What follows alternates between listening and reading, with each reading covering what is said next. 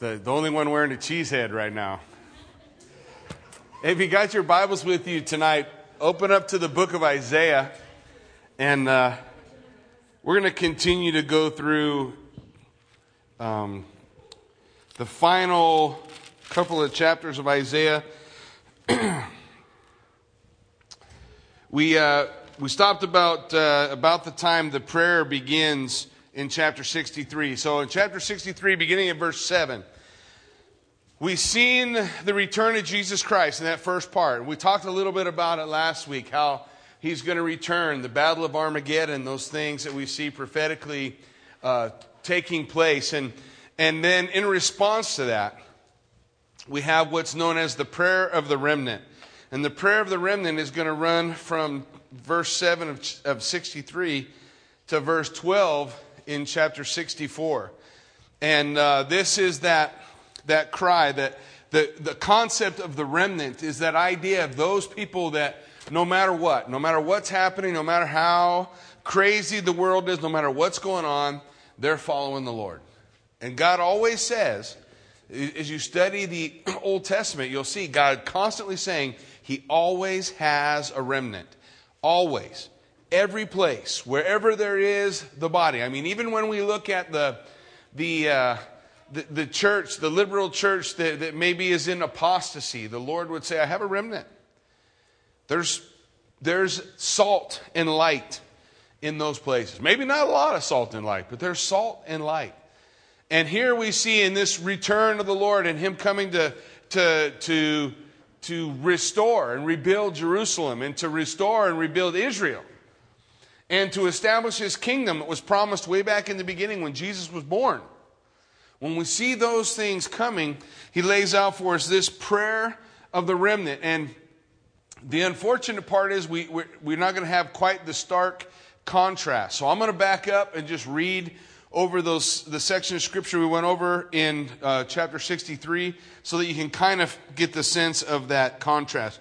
Who is this who comes from Edom, in verse 1, who with dyed garments from Bozrah, the one who is glorious in his apparel, traveling in the greatness of his strength? I who speak in righteousness, mighty to save. Why is your apparel red and your garments like one who treads a winepress? Well, I have trodden the winepress alone, and from the peoples no one was with me. For I have trodden them in my anger and trampled them in my fury. Their blood is sprinkled upon my garments, and I have stained all my robes. For the day of vengeance is in my heart, and the year of my redeemed has come. I looked, but there was no one to help, and I wondered that there was no one to uphold.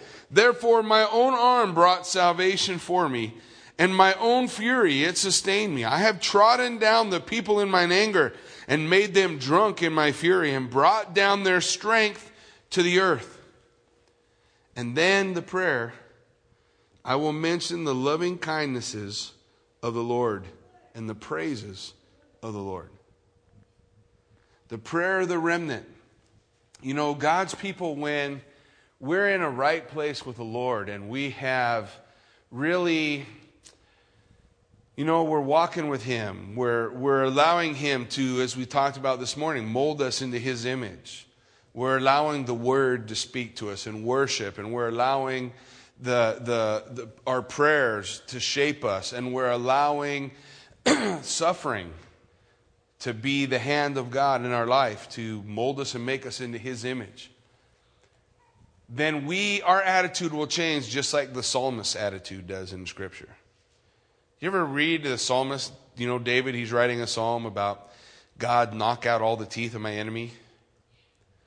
And then as he comes toward the end, the next thing you know, he just is enveloped in the love of God, in the beauty of God, in the majesty of the Lord. That doesn't mean he still wants his enemies to triumph over him, but you can really sense and see the change of his heart. Because God's love. I mean, let's face it, God is love. 1 John 4, 7 and 8, that he is love. And those who love are born of God and know God, for God is love. We have that attitude in us. But guys, God is also bringing justice and judgment. And that day of his vengeance will come. Well, people have been preaching about that day of vengeance of the Lord for 2,000 years. We're at least 2,000 years closer to it than we were when it all started. Where our salvation, the time of our salvation is nearer now than when we first believed. The point is, that day's coming, but God's people don't rejoice in that. We may long for it. We may long for justice to finally be served. We may long for those things. But what God's people, the real heart of God's people is the loving kindness of the Lord. What brings men to repentance? The scripture declares it's the goodness of God that brings men to repentance. It's the goodness of God. What do we see in the pages of Revelation? As we see in chapter 6 through 19, the tribulation poured out and all this judgment and wrath and people dying and wars and rumors of wars and pestilence and famine and all this stuff is poured out on the world. How many people repent? I don't know. All I know is the scripture says, and yet they would not call upon the name of the Lord. Their heart did not change. Heart does not change. But the scripture declares when we come face to face with the goodness of God, that leads men to repentance. So the prayer of the remnant begins. I will mention the loving kindnesses of the Lord. I will mention what God has done for us. See, the writer's going to look back at how God met their needs all the way through. Looking at Israel, all the ways God watched over them, all the way God treated them like a shepherd, finding his lost sheep and guiding them and bringing them together in one place. He says, I'm going to remember the praises of the Lord, according to all that the Lord has bestowed on us, and the great goodness toward the house of Israel, which he has bestowed on them, according to his mercy. And we talked about it today. Listen, God is love. That's one of his intrinsic attributes. But we see that expressed to us in grace and mercy. The love of God is expressed to us in grace and mercy. And so often people say, yeah, you know, it's like I'm reading about two different gods. No, when you read the Old Testament and the New Testament, it's the same God. The same God of grace and mercy in the Old as the God of grace and mercy in the New. The same God of vengeance in the Old as the God of vengeance in the New. It's the same. God didn't get saved. God is perfect righteousness and justice and all of those things, but we find ourselves here in a period of his grace as the goodness of God is leading men to repentance, to come unto him. And he says, listen, I'm going to remember. What did he say? His mercies. His mercies. All the times God forgave his people. How many times God forgave you? Brings new light to it when we consider, that Peter coming to the Lord, he said, Lord, how many times should I forgive my brother for the exact same sin? As many as 7 times? He thought he was really going for it there, right? Jesus said, no, as many as 70 times 7. And when we study the pages of Scripture, we discover that's exactly how long God forgave his people. 490 years. For the same thing. The picture is, the concept is still forever. Because none of us are going to live more than 490 years, right? So that should pretty much extinguish our lifespan. So that means as long as we're alive, we should be forgiving. But that attitude shows the grace and the mercy of God. That's his attitude toward us. And so as he's looking at this and he's seeing that day of vengeance come, and that day when in one day, 1/4 of the population of the earth will cease to exist. In a day. I'm blown away when I was watching on the news. You guys all remember the tsunami, right? And it's like all of a sudden in like this moment in time, more than 100,000 people died. And just that number boggles my mind. Just that idea. Wow, such loss of life. Such sad stories. But in one day, 1/4 of the earth's population, what's that at? 6 billion? With 6 billion's the population, what's a quarter of 6 billion? Come on, where's my math whizzes? 1.5 billion. Man, that's a lot of lost lives. And God says, I don't glory in the destruction of the wicked. That's why he says I'm long-suffering. God's desire is not, just like any of us as parents. Which of us as parents wakes up in the morning and goes, I just cannot wait to beat my child. I'm so excited about the opportunity to just give him a whooping. Some days, huh? And God says that's his heart too. He will bring that day of chastisement will come. But his heart is that the wicked would turn and live. That they would live. And so here we see the prayer again of the remnant, remembering God's deliverances, remembering God's love and his mercy. You see, that's the heart of those who follow the Lord. We know the day of vengeance is coming.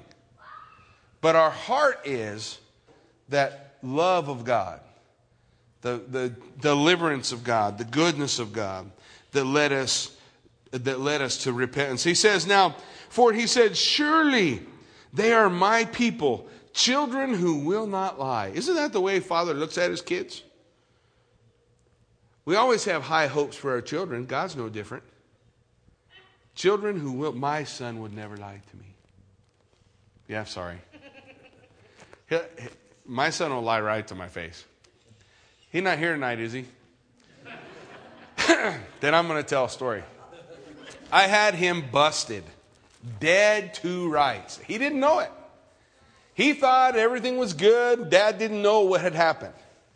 But what he didn't know is the guy he had done this thing with had got busted by his parents. Told his parents everything. And they called me. And they said, you know what your son did? And they laid it all out for me. It's like, oh, man. I says, you know what? My son won't lie to me. So I sat down with him and I said, Cole. Now, I couldn't be any more honest. Cole, I just want you to know, I know everything. You have one chance to tell me what you did. I told him I knew. But he's not sure whether Dad's bluffing or not. So he begins to spin his tale. And the bust that would have been just grew. Because I said, you had the one chance to come clean and you didn't do it. You didn't do it. Father has high hopes for his kids. High hopes that my children won't lie. That when they're trapped in that place, they don't. But you know what? A father's love is never extinguished. Even though that child who doesn't quite look as cute as he did when he was a baby,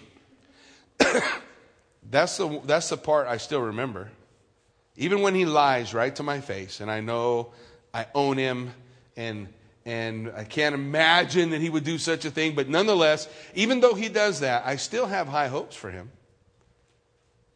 I still desire to see that he succeed, that he be able to experience everything that God has for him, and God's no different for us. Which of us, when he says, I look at my children and say, oh, my children won't lie. Which of us, God's pretty sure that we're going to lie, right? I don't think it surprises him. But you see, again, it just speaks to his mercy and his loving kindness that he still reaches out. The beauty for me, and I love the truth that God's not finished with Israel. The beauty for God not being finished with Israel is that all day long he reaches out his hands to a disobedient and contrary people. That's what Paul writes in Romans 9, 10, and 11. And if all day long he reaches out to them, when he says he reaches all day out for me, I know he does. I know he's not bummed when I mess up. Or not bummed to the point where he's not going to use me anymore, throw me away. That's it, Jackie, you had your last chance. Like we will. But God's full of loving kindness and of mercy. Children who will not lie. So listen, right here when he says it, don't want you to miss it in verse 8. For he said, surely they are my people, children who will not lie. What's the next line? So he became their Savior. Interesting, right? What do they need a Savior for if they're not going to lie? If they're going to do well. But you see the love and the expectation, right as he looks at his people, he says, so I'm going to be their Savior. I'm going to take care of them when they fail, when they fall, when they stumble. I'm going to be there. And in all their affliction, he was afflicted. Have you ever been in a place where you feel like God has no idea what I'm going through? What I'm struggling with? He can't possibly understand how I feel right now and the things I'm going through. But right here in Isaiah, he says, in all their affliction, he was afflicted. I mean, he felt it. Those of us who are parents can understand it. You know that old thing that we say to our kids, it's going to hurt me worse than it hurts you? Well, not exactly. It's going to hurt different. It's going to hurt different. Like my little grandbaby, my little granddaughter, yeah, there's never coming a day when I'm whooping her. I'm grandpa now. Just come to grandpa. And I'll wipe away the big alligator tears, and it's all going to be okay. At least I say that now. But we'll see. When she's 13, all bets are off. But up to that point, you know, it's that idea. So that when our children go through things, aren't we afflicted? I remember when so many years ago, I met Kathy when she was 15. And we probably broke up, I don't even know, maybe 10 times in high school, you know. You know how high school kids do that dumb thing they do. So we broke up, and I remember I'd be all mopey and whiny, you know, and Mom and Dad would say, what's wrong? What's wrong? Oh. You know, life is over. Kathy broke up with me. Of course, when I broke up with her, life was a little better, but, you know. But I remember one of the times Kathy saying that a story from her dad. Kathy was in her room crying one of the times we had broke up, and Kathy's mom told her, you know, your dad would stand right outside your door with little tears in his eyes, just wishing he could comfort you but not knowing what to do. So he'd just stand there and listen. To me, that's a great picture of in all your affliction, I was afflicted.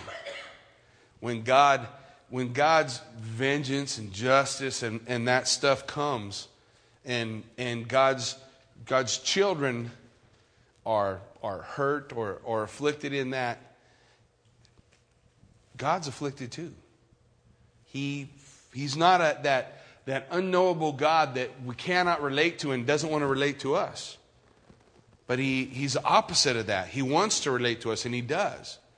Like that father standing outside our door while we're crying, whose heart's broken. But who also at the same time knows this affliction's not going to last. Right? It doesn't last forever. Just for a period of time. And he goes on to say, and the angel of his presence saved them. Now that concept, the angel of his presence, that's, the same concept as you go through the Old Testament, you read the phrase, the angel of the Lord. Capital A, angel, capital L-O-R-D. It's the angel of his presence. Now, angel simply means, doesn't mean guy with wings. Angel simply means the messenger. The messenger. And the messenger of Yehovah or Yahweh, capital L-O-R-D, the very name of God. That's what that means when you see capital L-O-R-D. The messenger of Almighty God is the Word. And the Word was God and is God. The Word is Jesus Christ. The angel of his presence, the angel of the Lord, capital L-O-R-D, all through the Old Testament, is what we call a pre-incarnate Christ. When people would say, I saw God and I live, who did they see? The Bible says no man can see God at any time and live. Who did they see? They saw Jesus Christ. Why? Because God, the fullness of God is in Jesus Christ, but he is that part of God, the whole part of God that we can relate to, that we can see, that we can touch, that we can feel, that we come to know what God is, who God is through him. And the scripture calls him, in the Old Testament, the angel of his presence. That presence is the idea, the messenger of the Shekinah, the cloud, the glory. The word of the invisible God. It's the same thing that they're saying as they're saying that in the Hebrew. The angel of the Lord points to Jesus Christ, pre-incarnate Christ. And in his love and in his pity, he redeemed them, and he bore them, and he carried them all the days of old. When I read that, I'm thinking of that Footprints poem. I love that Footprints poem. Anybody ever heard the second one? I love the second one too. Footprints poem, the second Footprints poem goes like this. I had a dream, and in my dream, I saw all my life pass before me as footprints in the sand. And as I was looking and pondering these footprints in the sand, the Lord came to me and he said, well, do you understand what you see? And I said, I don't know, Lord. I think I understand what I see. And he says, well, then my precious child, tell me, what do you see? Well, I see in the beginning of my life and deep gashes and cuts and grooves in the sand. And I see myself darting off to the left and off to the right and all around. And I was lost. I didn't know where to go or where to be or how to be. And it just seemed like my footprints have no purpose. And the Lord said, you've seen well, my child. What else do you see? In the next section, I noticed that you entered into my life, and all of a sudden, all the chaos, all the craziness of my life, it just begins to funnel down to two sets of footprints in the sand, walking step for step with each other. I was learning what it was to walk with you. And the Lord said, you've seen well, my child. What else do you see? Well, then I noticed that even as we had those two steps, as I'm walking beside you, I noticed that slowly the two became one, those two sets of footprints. And I was learning to abide in you, and you abide in me. And then there was just one footprint in the sand. And the Lord said, you've seen well, my child. What else do you see? I said, Lord, I don't know. I don't understand the end. It goes back to like it was in the beginning. I mean, footprints all over the place and deep gashes and cuts and just a big mess at the end. Lord, did I fall away? And the Lord said, oh, my precious child, no, you didn't fall away. That's where we danced. Learning to take the walk with Christ to that point. What's he say here? He says, listen, guys, I bore them and I carried them all the days of old. I redeemed them. Don't forget that idea of redemption means to be purchased from something to something. It's not just enough. It would be enough to just be purchased. But he purchased us from a life of destruction when we were dead in our sin. And then translated or transferred us, lock, stock, and barrel, to the kingdom of light. So that our walk with Christ at some point becomes the dance. And that's what he's laying out here for the example that he's given us with his relationship with the nation of Israel and what he's doing for them and his desire for them. But look in verse 10, he says, but they rebelled. But they rebelled. I mean, he did all that and they rebelled. So do we. So do our kids. Wouldn't we like to make all our choices for them? Gary and Lindsay back there with Lydia. Right now, Lydia is going to be good. And she'll do whatever you say. And hopefully forever. Hopefully forever.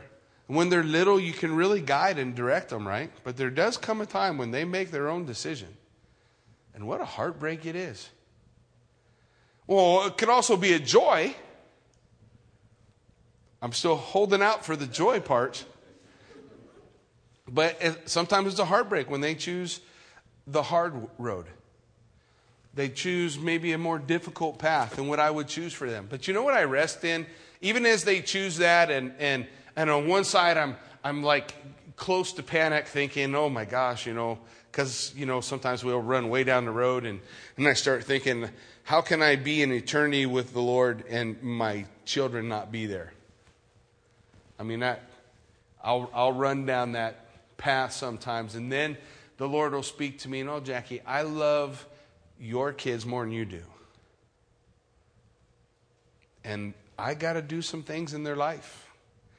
And you were there to shelter them until now. But now, it's time for them to have their walk with me. The deep gashes in the sand. But ultimately, God's desire is to bring them all the way to the dance, right? All the way to that point. God wants to do that. But they rebelled. They rebelled. They break his heart. So he turned himself against them as an enemy, and he fought against them. But look at verse 11. Then he remembered the days of old. Moses and his people saying, where is he who brought them out of the sea with the shepherd of his flock? Where is he who put his Holy Spirit within them? Who led them by the right hand of Moses with a glorious arm, dividing the water before them to make for himself an everlasting name? The Lord says, then I remembered.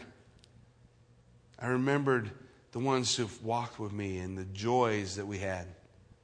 Was it always a joy with Moses and the children of Israel? Was it always a positive day? It wasn't. There were struggles. There were hardships. There was hurt. But the end result, it's good to make for himself an everlasting name, who led them through the deep as a horse in the wilderness, that they might not stumble. The idea is that God led them by the hand like a horse in open country. It was easy for the Lord to guide the children of Israel through the wilderness, to bring them through the Red Sea, to take them out of bondage and deliver them into a victorious life in a promised land. And that's the same thing God does for us. He takes us from bondage to sin. And then we enter into a walk with him that takes us through a wilderness journey that lasts however long it lasts, until we enter into the victorious Christian life where the Spirit of God is moving and working in us and through us, and God's doing amazing things. The same journey that he did with them, he does with us. The exact same journey. In a spiritual sense, he's accomplishing those same things with us, leading us, guiding us, directing us, and making for himself an everlasting name. You know, in my office I have all these dumb plaques that they made me take from the years I coached football.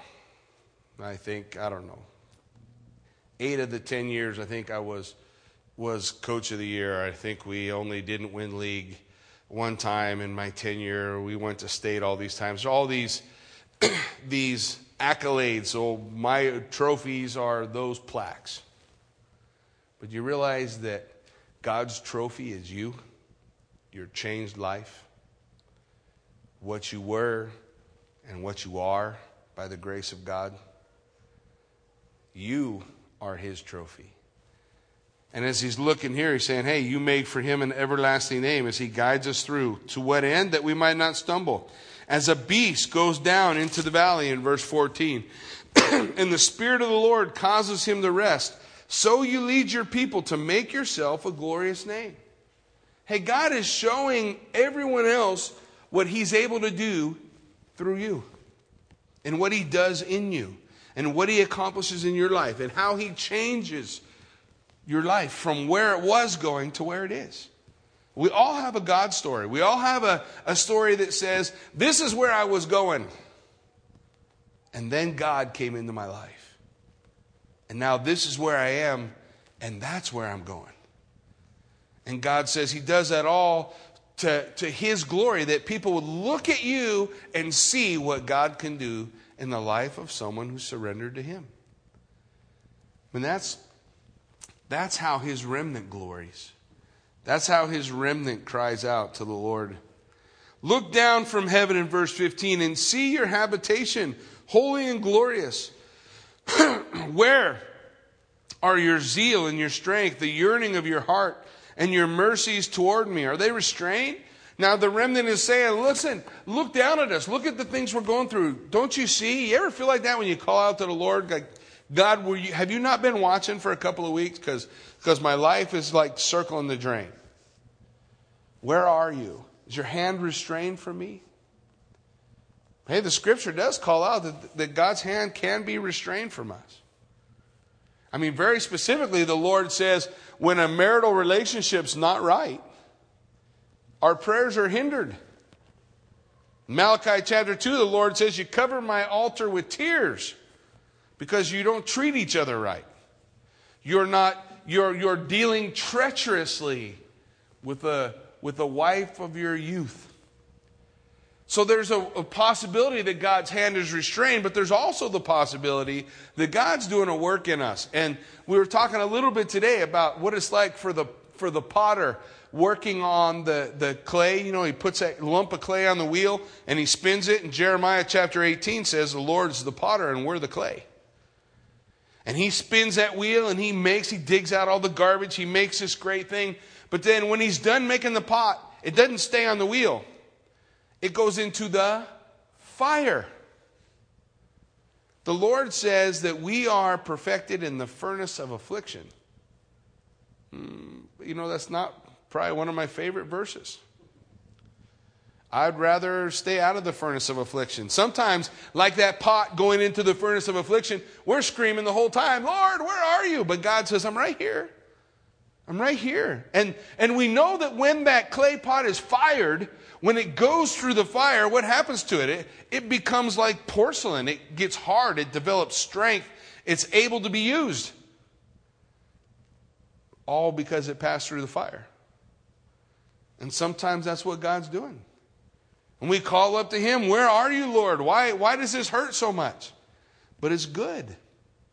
I remember when my oldest boy was little, he got a hold of an X-Acto knife. You guys know what an X-Acto knife is? Like a box cutter, only deadlier. They're crazy little tools. I don't even remember what I ever used that thing for. But he got a hold of this X-Acto knife, and he was maybe 2, 3, 4 maybe, but he knew he wasn't supposed to have it. And we just bought a brand new house. And he's in his bedroom with his X-Acto knife cutting the carpet. Which he never got in trouble for. Now that I think of it. I might call him when I get home. But he's cutting the carpet with his X-Acto knife, and he's not very good with it, obviously. A 3 or 4-year-old's probably not very good with a knife. And as he's cutting the carpet, it slips. And he takes that X-Acto knife, and he just buries it in the meat of his hand, the meaty part of the palm of his hand under his thumb. Just buries it in it. And then, pulls it out, and blood is going everywhere. And Kathy, God love her, Kathy, she is so positive and wonderful as long as her kids aren't bleeding. If her kids are bleeding, man, it is on like Donkey Kong. She is losing her mind. Running around the house, she's screaming. I'm in the other room, and what is going on? And I come out, and all I see is Kathy's holding JC, and Cole was just a little baby, walking underneath JC, and everybody's got blood on them. I don't even know who's bleeding yet. Blood everywhere, and she's, he cut his hand. That's when Dad's calm. So I got something. I got a wrap to put around his hand, put some pressure on it, stop the bleeding. Told Kathy, ride in the back of the car with him. We'll go to the emergency room. He's going to have to get stitches. If I could have butterflied it, I would have, but I didn't think it was going to keep. So we go to the doctor, and Kathy's in the back seat, and she still says to this day that I speed everywhere I go. But on that day, I was just creeping along. She's in the back, just letting me have it. Like, what are you going so slow for? Hurry up! She.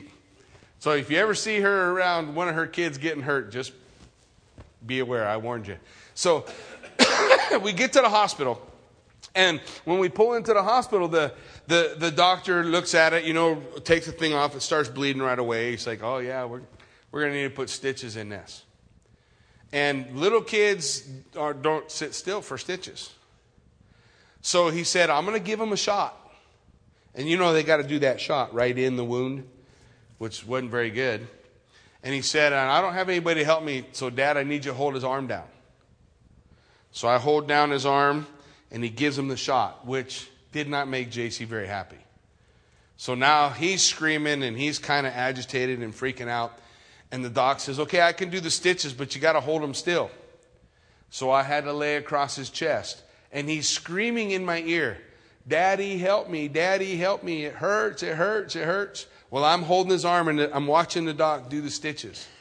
And the doc keeps saying, this doesn't hurt him. I'm telling you it doesn't hurt him, because he's pretty sure I was picking up a stool and beating him to death with that stool if that was hurting him. But while he's saying that, while he's doing that, all I'm thinking is, it's for his good. But he doesn't know it.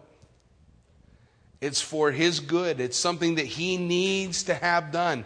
But he doesn't know that. He just knows it hurts and I don't like it. And that's how life is for us sometimes. All we know is that hurts and I don't like it. But God, he says this is what you need. This is something that has to happen in your life. And we have to trust him. We have to believe that God knows what he's doing, that God understands what's happening, and that it's for a purpose. And look what he says, because you see the tone change again in verse 16. Doubtless, you are our Father. On one hand, he's saying, where are you? Is your hand restrained from me? And then he says, doubtless, you are my Father. You are my Father. Not very many times, guys, in the Old Testament that God is described as Father. A lot of times in the New Testament. Not very many times in the Old. So when it occurs, we really make notice of it. Doubtless you are our Father. Though Abraham was ignorant of us, even though Abraham didn't know that the nation of Israel would become this nation and all these things would happen, he knew the promises of God, but he never saw the fulfillment. In the book of Hebrews it said, he lived his life as though seeing that which was not able to be seen, because he believed what God said was true. So he says, even though Abraham didn't know us, didn't acknowledge us, you, O Lord, are our Father and our Redeemer. From everlasting is your name. I love that verse. For you, O Lord, Yahweh, you are our Father, our Redeemer. That's the word Goel. From everlasting is your name. Reminds me of another place in Isaiah that talks about the Messiah. And he will be called Mighty God, Everlasting Father, Prince of Peace. You will call his name Emmanuel, which is God with us. Just looking at Jesus Christ, the Redeemer, the one that changes everything.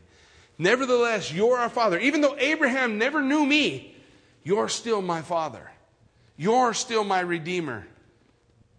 You're my Redeemer, and you're my Redeemer forever. For everlasting is your name. Everlasting in the Hebrew, it means beyond the vanishing point. You ever try to think so far back that you can't remember anything else? You come to that point. Everlasting means infinitely past that. In the past and future.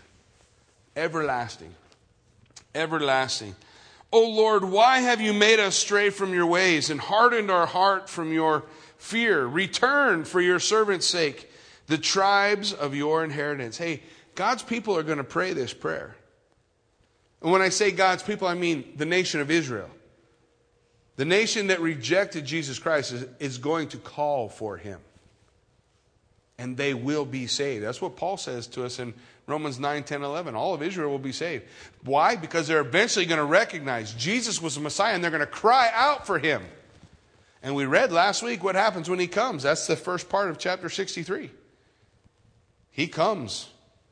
And the day of vengeance has come when he comes, when he returns. On that day, when they cry out for him. Your holy people have possessed it but a little while. Our adversaries have trodden down your sanctuary. We have become like those of old, over whom you never ruled, those who were never called by your name. He's saying, listen, the days are so bad that we're in bondage again. They're in bondage. At this time, they were going into bondage to Babylon. At the time of Christ, they were in bondage to Rome. Israel's history of ruling and reigning was relatively small. You got David and Solomon and a few other kings here and there through it, but shortly after Solomon, they're split between northern and southern kingdom. And really, prior to David, Saul never developed the nation into where David brought it, and David never brought it to the place where Solomon brought it, and then it was never there again. But David was made a promise that one of his, from his line, would sit on the throne of David forever. He's sitting on the throne of David today. Or at least awaiting sitting on the throne of David. Sitting at the right hand of the Father, waiting for that day when the nation of Israel cries out, "Come, save us." And then he's going to come. And then he'll be there. Oh, that you would rend the heavens, that you would come down, that the mountains might shake at your presence. You hear him, the desire to have him in their presence. As fire burns brushwood, as fire causes water to boil, to make your name known to your adversaries, that the nations may tremble at your presence. When you did awesome things for which we did not look. What's the awesome thing? Look what it says next. You did awesome things for which we did not look. You came down. By the way, that's past tense. So the prophet's looking in the future and saying it in the past.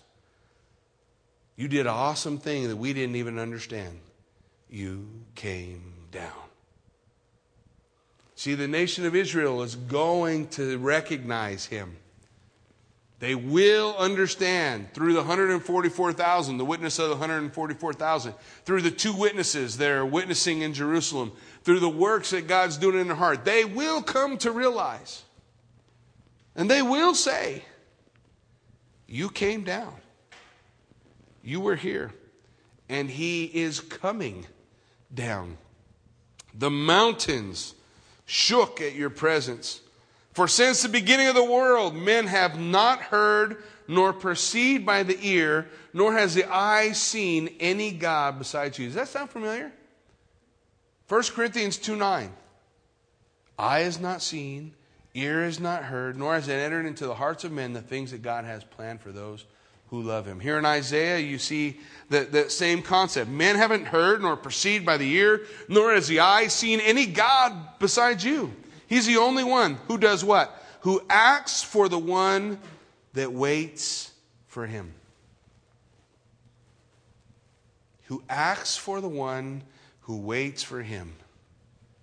What does the Bible tell us about those who wait on the Lord? It says they'll renew their strength. It also says that they'll renew their strength as the eagle. The eagle being renewed when the eagle goes through the molt that an eagle can go through. And the things that occurs in that animal. And he says that God works renews, just as the eagle is renewed through that process, God renews those who wait on him. Well, they renew their strength. They'll mount up with wings of eagles. They'll run and not grow weary. They'll walk and not faint. For those who what? Wait on the Lord.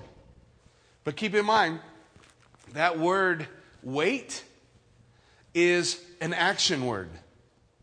Wait. The idea is those who wait like a waiter on the Lord.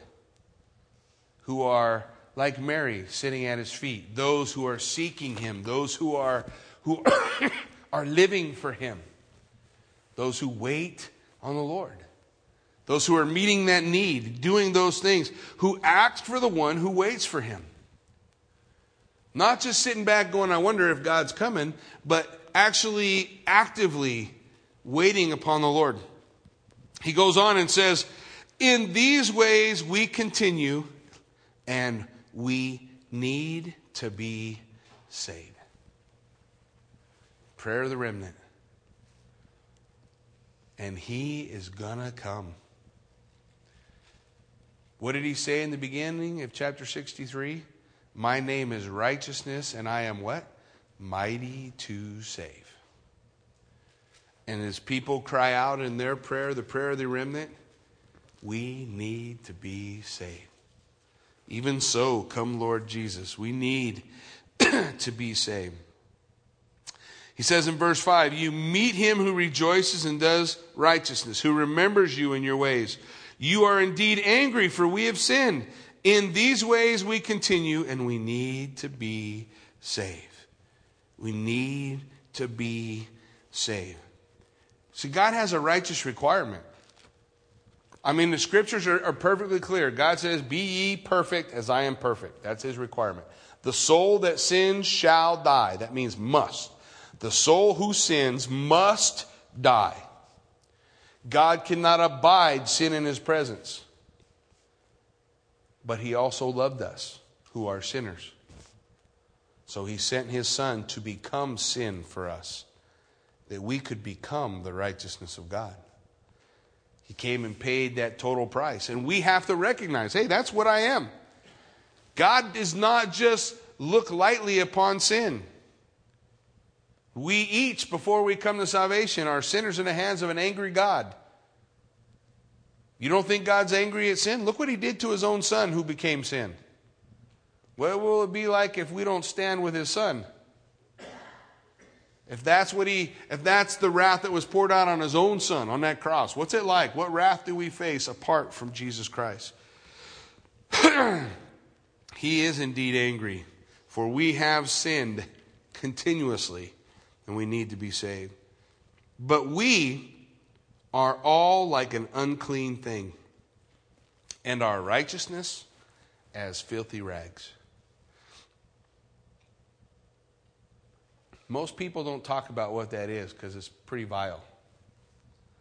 But in essence, it's used menstrual cloths. That's what he's talking about. Our righteousness is used menstrual cloths. As filthy rags. As filthy rags. That's the best we can do without the Lord. So when someone says, how are you getting to heaven? How do you know you're going to be in heaven? How do you know that you're going to be saved? Well, I'm a good person. Really? Because Isaiah said our best is as filthy, used menstrual cloths. I don't think you're getting in. I don't think there's an entrance there. There's no such thing. And in Romans, he says, there is none good, no, not one. There is none who seeks after God. There is no one that has that attitude, that heart, that on their own, apart from God in their life, is able to achieve salvation. And that's what he's saying here, our best. And we all fade as a leaf, and our iniquities, like the wind, have taken us away. Our iniquities, our sin. Man, don't you see the lives of people that are carried away by their sin, how that's just like the wind blew them away? You know, they're all wrapped up in that thing, whatever it is, that sin, that issue in their life, and that the wind has just blown them over. I mean, they look like they've been blown away. They're all disheveled and messed up and tumbling in the wind, like that tumbleweed blown down the road that has no idea where it's going. The Lord says that's what our iniquities have done. The remnant saying this prayer, my iniquities have blown me away. And I am off track and lost, and I'm out like a tumbleweed blowing in the wind.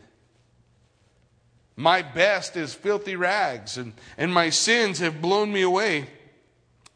And there is no one who calls on your name, who stirs himself up to take hold of you. For you have hidden your face from us. Fellowship is broken. God says no one seeks after God. We have this idea, this picture sometimes. We come to faith in Jesus Christ that we're holding on to him.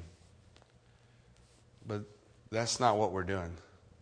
He's holding on to us. That's how come I know we are kept. Because he doesn't get weak. He won't let go. I won't be lost because he's not strong enough to save me. He's holding on to me. He's saying there's no one who reaches up to God to hold on to God. Maybe in our hearts we have this intent. I want to know you, Lord. I want to cling to you. I want to hold on to you. But we can't do it. We can't. Any more than when I play with my sons when they were little, that they could hold on to Dad. You remember when we grab our kids and spin around in a circle? Do you ever do that? And you just watch their little bodies come higher and higher, going around. And the kids, I don't know, kids when they're young are immune to that dizzy thing. Because I do it about 2 times and I'm ready to puke right there. But they're always coming up, do it again, Dad, do it again, do it again. And we spin it. But when I do that, are they trusting in their ability to hold on to me? No way. If they had to hold on to me, how long would it last? Yeah, not very long. But I hold on to them. That's what God does to us. There's no one that holds, that reaches out to you. For you have hidden your face from us, where our sins have broken fellowship with God. We cannot know God because of our sins. That's why He sent His Son. So that we could know God through His Son. So we could have that relationship renewed. Your face is hidden from us and have consumed us because of our iniquities. Don't ever lose sight of the truth. The truth that God hates sin. He hates it. Not mild dislike. Utterly, completely hates sin. So when we dabble with it, we're blowing it. Because God hates it. He loves us. But He hates sin. Absolutely detests it. For we have been consumed because of our iniquities. Our condition invites judgment. But God, who is rich in His mercy and the love with which He has loved us, has made us alive together in Christ. God changes everything because He loved us. But now, O Lord, You are our Father. We are the clay and You are our potter. That's the same thing as saying You are sovereign. That's something we could learn to do more often. I mean, I'm guilty the same way I've shared with you before of thinking that I had so much control at some point in my life that this one choice utterly changed everything in my life. The only choice that utterly changes everything in your life is a choice to receive Jesus Christ as your Savior. Anything else? And when you do that, God's sovereign. God's working in every single aspect. I'm a lump of clay. When's the last time you saw a lump of clay form itself into something? Unless you're an evolutionist, it doesn't happen. We could do an experiment anytime you want. Take a lump of clay and set it outside. Let's see what it becomes. A harder lump of clay, a softer lump of clay. But it's not going to be anything unless a potter does something with it. And that's what he's saying here. We are the clay, you are the potter. God, you are sovereign in our life. And all we are the work of your hands. Isn't that what we studied today? For we are his workmanship, his poema, the work that God is wrought in our life. We are his workmanship. We are the work of your hand.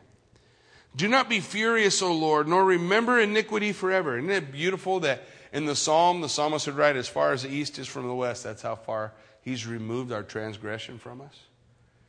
The forgiveness of sins, nor remember the iniquity forever. Indeed, please look, we all are your people.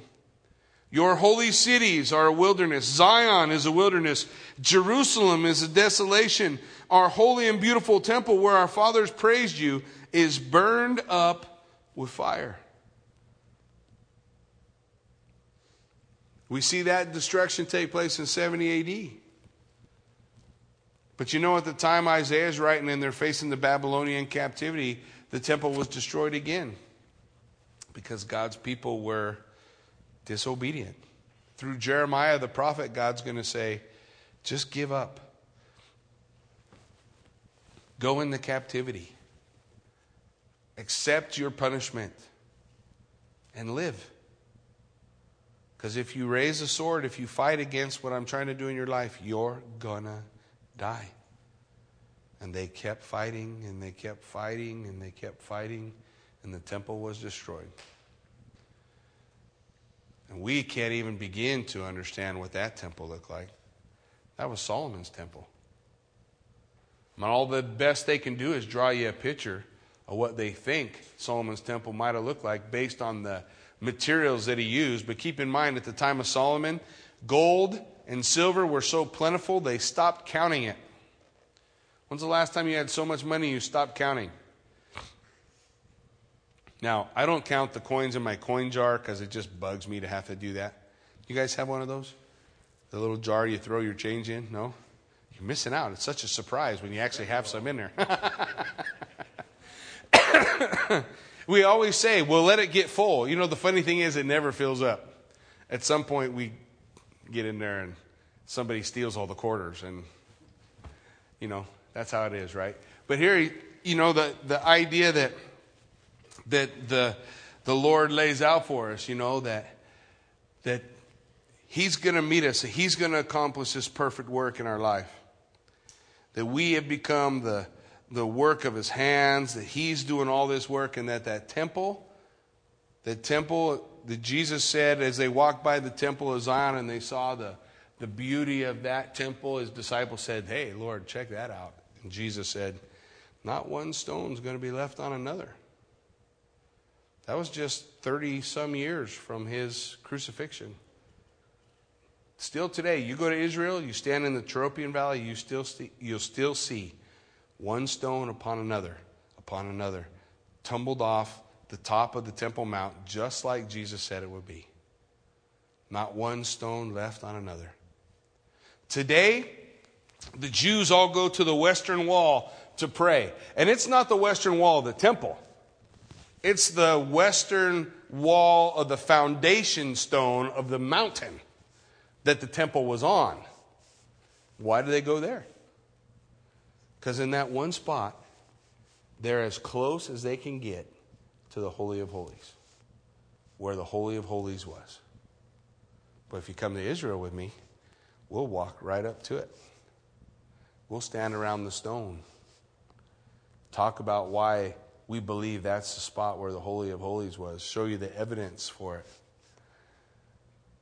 Unique opportunities. But you see, that temple didn't have to be destroyed for them, but because of their iniquity, because of their desire not to be obedient, not to follow the Lord, the temple is burned up with fire. And all our pleasant things are laid waste. Will you restrain yourself because of these things, O Lord? Will you hold your peace and afflict us very severely? The prayer of the remnant. How long, O Lord, will you wait? The answer is in the next chapter. And we're not doing it tonight. Chapter 65 is the Lord's answer to the cry, the prayer of the remnant. Well, tonight we have an opportunity to offer up our prayers, to set aside this time just to seek the face of the Lord, to just be quiet before Him, to allow God to speak to our hearts and to allow us to speak to the heart of God. In this time, I invite you, you're welcome to just pray quietly or, pray in turn aloud. The only thing we ask is that you be sensitive of other people's desire to pray and keep your prayers to a reasonable time. And in that, if the Lord gives you a word, you want to share some scripture God's laid on your heart, as we're just all seeking the Lord, I invite you to do it. I invite you to share that scripture. I invite you to share in that prayer that we can be gathered together and agree with the Lord. The Bible says where 2 or 3 are in prayer and agree, that thing will be established. God will do that thing. So it's a unique opportunity we have. Let's seek the face of the Lord. Heavenly Father, Lord God, we thank you for this time and the opportunity that we have as we just come before you in this place. Lord, we ask, God, that, Father, by your Spirit, you would meet us here. Father, that we would just come to love the opportunities that we have to allow your word to help us grow and become who you're calling us to be. And Father, that we would desire to allow you by your word and in prayer and through worship and in suffering to be made into your image. God, I pray that you would just do amazing things. Father, we lay this time out to you and just ask that your Spirit would move among us, that you would guide us and lead us. Father, that we, even as Mary, would desire just to sit at your feet and gaze at your splendor. I look so forward to the day when it will no longer be through a glass darkly that I see your face, but face to face. Even so, Lord Jesus, come.